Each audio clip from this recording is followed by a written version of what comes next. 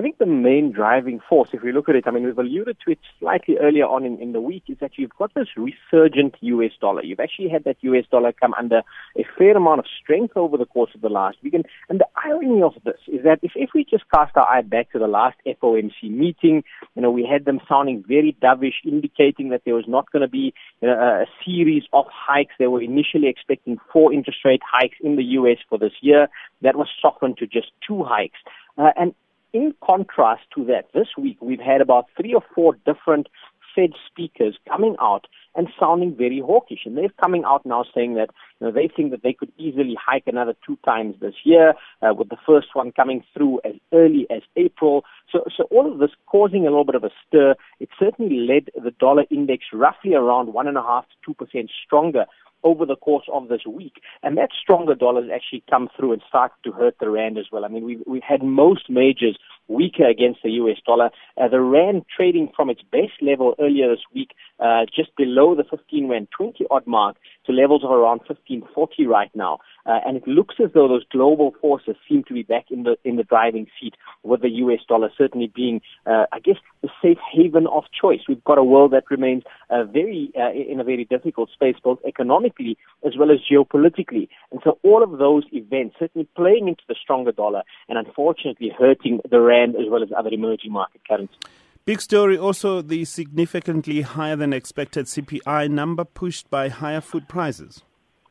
Yeah, this is really a concerning one. So yesterday we had South African CPI out, and it rose to 7% on a year-on-year basis. Now, this is very extended. It's significantly higher than the market had anticipated. I mean, the market's expectation coming to at 6.8%, which was already very high. So surprising to the upside. And the main driver of that was an uptick in food inflation. We know that there's a drought in South Africa, and that's causing a massive spike in terms of short-term food prices. But the problem here is that prices are sticky when it comes to adjusting downward. They adjust upward fairly quickly. They don't really or very seldomly adjust downward.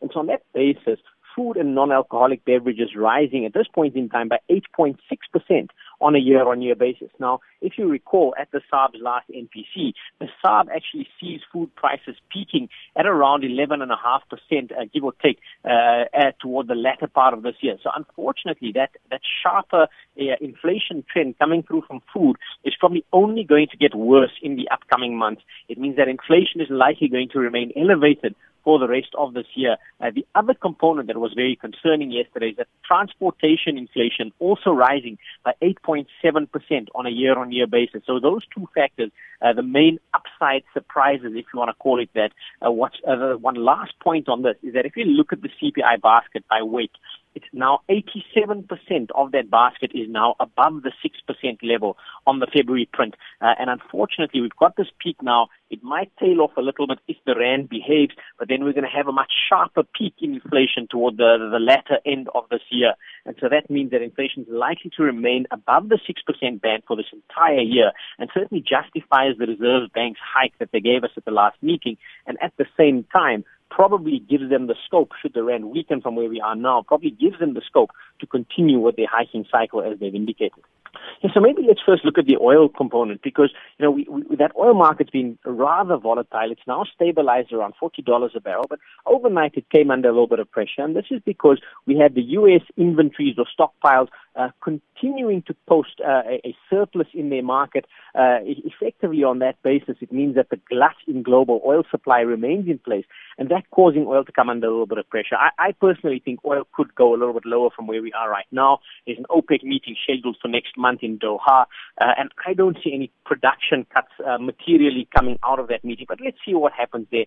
Gold, by almost by contrast, there, gold has been rather uninspiring. I mean, it failed around that $12.50 mark. It's now down around $12.20. That's $1,220 an ounce, and this despite safe haven demand. And this just shows you that commodity prices in general and gold also impacted by that stronger dollar, meaning that a stronger dollar in aggregate, or a weaker rand, if you want to call it that, just generally is still bad news for South Africa. That still remains a raw materials and a commodities exporter. So unfortunately, no massive cheer for consumers or for the listeners as we go into the long weekend, other than the fact that hopefully oil prices can come off, and that might alleviate some of the pressure that we're going to see. But it doesn't mean we're not going to see a petrol price increase next month, because remember, there's an increase in the fuel levy that was promulgated in the budget. So the general theme for me, just rounding off, would be continue to tighten your belts, because 2016 is still going to be quite a tough year ahead.